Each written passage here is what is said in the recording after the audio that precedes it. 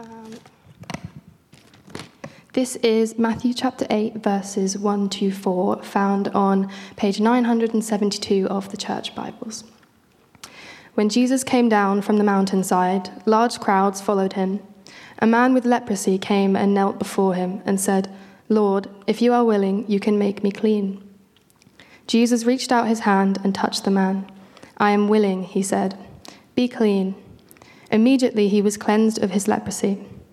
Then Jesus said to him, "See that you don't tell anyone, but go, show yourself to the priest and offer the gift Moses commanded as a testimony to them." This is the word of the Lord.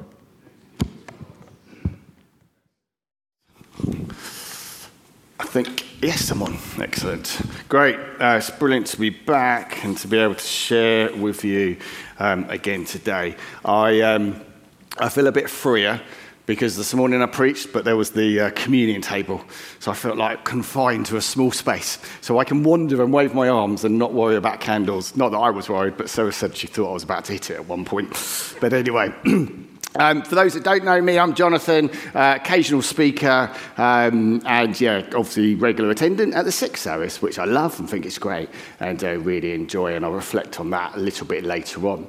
I also run Good Company, which is the food banks and the pantry and the refugee work. So for me, this collection of verses is really relevant because sometimes there is a challenge in people that we serve and we support. Because I look at them and I think, whoa, sometimes it's difficult because they're not people I'd naturally engage with. And it may be, I'll be honest, sometimes people sit there, you can smell them. And I'm like, whoa, okay. But I just need to treat everybody the same and serve and support them. And there was one time, just as we started, that I said to somebody, "Yeah, do you want deodorant?" And they went, and the person sitting next to me went, "Yes, he does, because he really smells." And I was like, okay, that's fine. So we ticked it and gave it.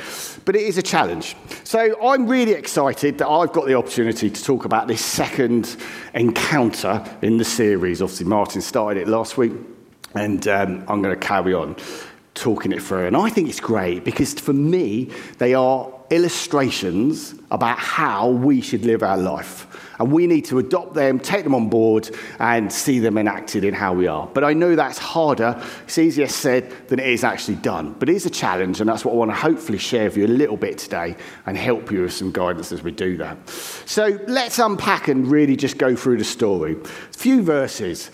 Here it is. Jesus has just wandered off a mountain. Now, obviously, he's not just wandered off a mountain. He's just delivered a sermon that I'd have been quite happy to have delivered myself. The Beatitudes, wasn't bad. It was good. But as you would, anybody that does anything where you're sharing from the front, you're giving, you know that when you give something, you give from all of who you are. I can't stand here and just do a few words. So when I give from everything I am. And that to me is how Jesus preaches. He gives from everything. So when you then come out of it, you're absolutely often exhausted, because you've given out from that space. And I think that's really important in the context of this situation. Because Jesus has come down the mountain, and it doesn't say there was a crowd with him. It basically says there was a large crowd. So to me, that's a lot of people have wandered down with Jesus as he's heading towards, we think, Capernaum. That's where he heads up. And so he comes down, there's this large crowd around him. And then suddenly, out of nowhere, a leper appears and kneels in front of him. Now, you may think, oh, yeah, that's what it says. But let's just unwind that a little bit. We're saying a leper. Now, another description for a leper is basically the living dead. As far as most people are concerned, lepers are dead people. They don't want anything to do with them, as they reckon that the leprosy has come because of the sin in their life. They are the lowest of the low. They're so low that in their clothes they have bells so that you can hear them coming, not Christmas type, the not we don't want to see you type. And then they also are meant to be 12 steps away from anybody. And that is quite a key point. They're meant to be 12 steps. And then the final thing is they walk around, if they're near people, and obviously that's still 12 steps away, they need to be shouting, I'm unclean, I'm unclean. Now maybe a bit of interaction here. Just say it. You don't have to say it really loud, but just say out, I'm unclean. Say it. It's not a very nice thing to say, is it? If you think about it, I'm unclean. So here you've got a guy, we presume he was on his own, basically in a very large crowd, I reckon at least 500 people, walking around shouting, I'm unclean, ringing like Father Christmas, and then literally appearing suddenly, it's one of the translations, at Jesus and kneels in front of him. And at this point, you can just imagine all the disciples and the people that can see it going, oh, there's a sudden intake of breath. And I'm sure they'll be going, no, this is not a good situation. Don't do this. And he's going, if you're willing, you can heal me. And Jesus stretches out his hand, and I think that's the point where the disciples go, everybody's looking, he ain't going to touch him, is he? You can't touch him. He's a leper. He's the dead, virtually. Might as well be, as far as we're concerned. So there he is, stretching out. Yes, he touches him.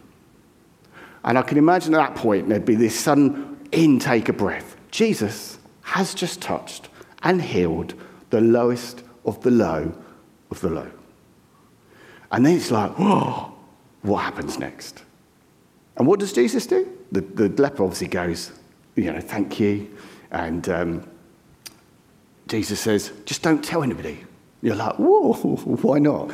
No, just don't tell anybody. I don't know exactly why he says that, but I think it's because he doesn't want to focus on what's happened in that moment. It's about him touching him. But he does say, go and tell the priest. And I think it's about challenging the priest of what's gone on, demonstrating what's happening. And that's the bit, and then Jesus carries on, and there's another moment. But don't you just think, that is an incredible encounter. And I suspect the leper and all the people that saw that happen will never forget that moment. Just like, wow, in that moment. So, really simple story, but incredibly powerful. So what's it say to us, to you and me today, as we're here in the middle of Ashtead on an incredibly windy night? What does it say? I think there's three things. The first one is that I genuinely think there's some of us in this space that feel that Jesus can't use us. Jesus can't love us. Jesus can't transform us. But that leper was the lowest of the low. And Jesus literally said, yes, the guy humbled himself in front, knelt down, touched him, his hand, and healed him in that moment. And it doesn't matter what you've done, where you've been, anything that's gone on, Jesus loves you. Absolutely loves you. As far as he's concerned, you're clean. So literally, say to yourself now, out loud, I'm clean. And that's feels so different, doesn't it, to saying, I'm unclean. You are clean because you're washed by the blood of the Lamb. And Jesus has saved you and redeemed you. And Jesus loves you. And there is absolutely nothing you can do that will ever change that. He will always love you. And if there's one thing you take away from today, take that. Doesn't matter what you do, Jesus will always love you. But the second thing is that this guy, as I sort of illustrated, he basically just got to the front of this incredibly large crowd, found a little bit of space, and then knelt down. And now I'm thinking, you got the bells, you're shouting, you're meant to be 12 steps away. How did you do that? But he went after this. His belief was he knew Jesus could change his life. So he pursued him, and then he humbled himself in that space. Now, I don't know what goes on in your lives. But sometimes we need to pursue Jesus. And then we need to humble ourselves in front of him. I get this right, my son's partner's sister is really ill. And she's not Christian. We do chat about it. And my son's partner messaged me on Tuesday to say, I don't know what to do, but all I can do is ask you, please, can you pray? And I was like, oh. And you could feel the emotion in the message. That was quite brave. But for her, she was desperate in that situation. She just cried out. And sometimes it is about, that guy was just desperate and he cried out and he knew he needed to get himself in front of Jesus, no matter what else was going on. And so, obviously I prayed and I told a few people, house group message out to people, and her name's Melissa. And at that point in time, she was having an operation. She's got sepsis, and they really weren't sure if she was going to make it out the operation. She did, but she's still in hospital, still really chronically ill. So I'd love it if you can pray for Melissa. But when something challenging happens, it does focus your thinking into that point. And often when we are challenged or things going on, it challenges us to take it to God. And sometimes I feel we drift into what I call a sort of darkness of society and dark ends. And I read this phrase that said, it's great when it's light because you can see where you're going.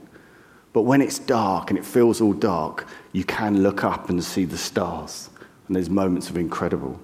And it's about saying, hey, God, where are you in what's going on? Come.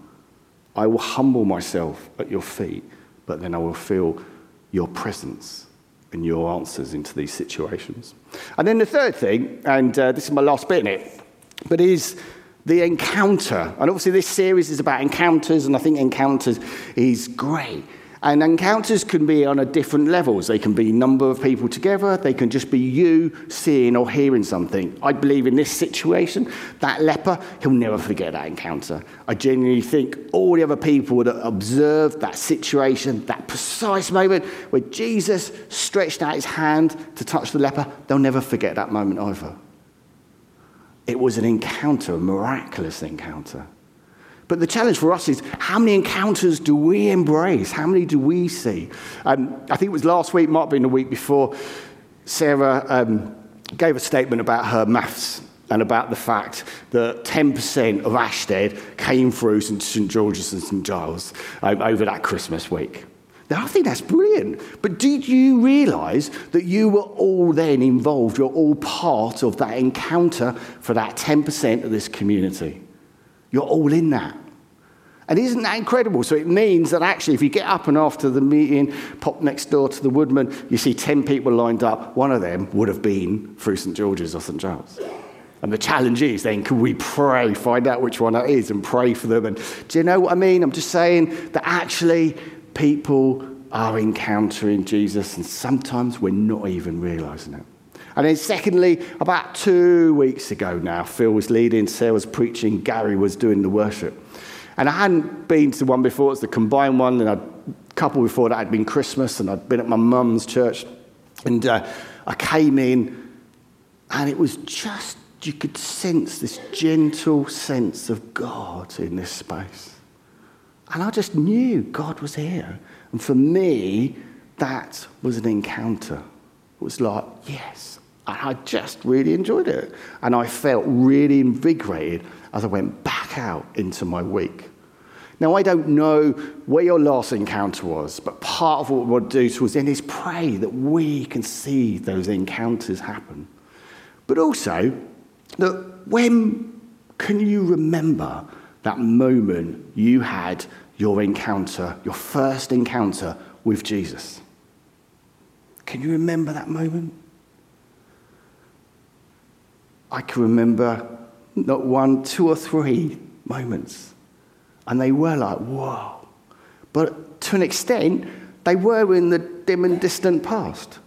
And I think a little bit that for some of us, we feel like, no, you know what? 1 is I'm not that clean. to actually, no, I don't think I'm in that world of encounters anymore. I don't think it's going to happen. And that's what we need to kind of break out, say, no, this is for all of us. This is for all of us. I want to read a little story, and then I'm going to finish. It's a bit of a random story, but I like it. It's about a hamster. Hamster's wheel, really. Ever heard of a hamster's wheel? The question is, do they ever make hamster wheels that don't squeak? I don't think they do. So here it goes. Right, it starts just when I put the boys to bed. The wheel just squeak, squeak, squeak. Around it goes. Then off when we go to bed, 10ish at night, it's still squeaking, squeaking. And I'm thinking, how many miles is that little thing running? And then about 2 a.m, when the dog wants to go out, I get up and I can hear it in the background. Squeak, squeak, through the middle of the night. Quiet.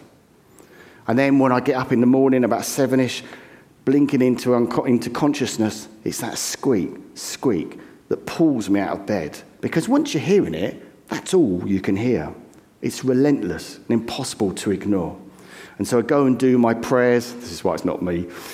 It's the song behind me when I speak into the morning dark of the first part of the Lord's Prayer. Our Father, who art in heaven, hallowed be thy name. Thy kingdom come. Thy will on earth be done as it is in heaven. The hamster wheel squeaks, squeaks, squeaks. And it occurs to me that the kingdom of God has been at work all this time. That when I'm asleep, when I'm distracted, when I'm unaware, it is still turning, turning, turning. God at work, always in the world he created. Listen, I believe that I'm the centre of the living universe, that the world begins and ends with my to-do list, that if I stop holding it together, it will all fall apart. But in the dark morning, the hamster wheel turns, and I'm reminded of the ongoingness of it all, that as I sleep, the kingdom of God is growing and moving and changing everything, turning the world around. That we wake into a kingdom that is always already happening. The wheel squeaks its relentless song, and the sun rises a little bit at a time, and we're invited to step into the healing, non-stop current of kingdom living, once again, full of encounters. And for some of us, it said it was this distant past of actually, I'm not there when the encounters are happening. But it doesn't matter. God's been working. God has been constantly turning. Things have been happening. And let's draw it to close now. But for me, it's about saying, okay, how can we reignite those encounters? How can we humble ourselves to see that happen? Behind St. Giles, there's a labyrinth. I'm sure all of you know this. I've been up there a few times.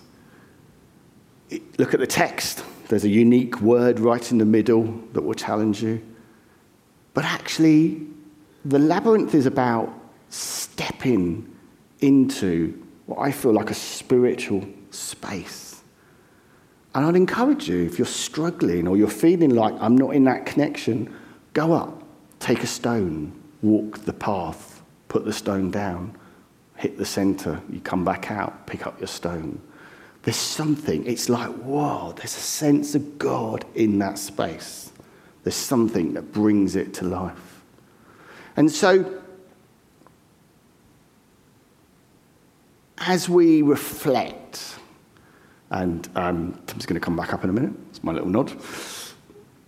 To me, the thing is how we need to respond.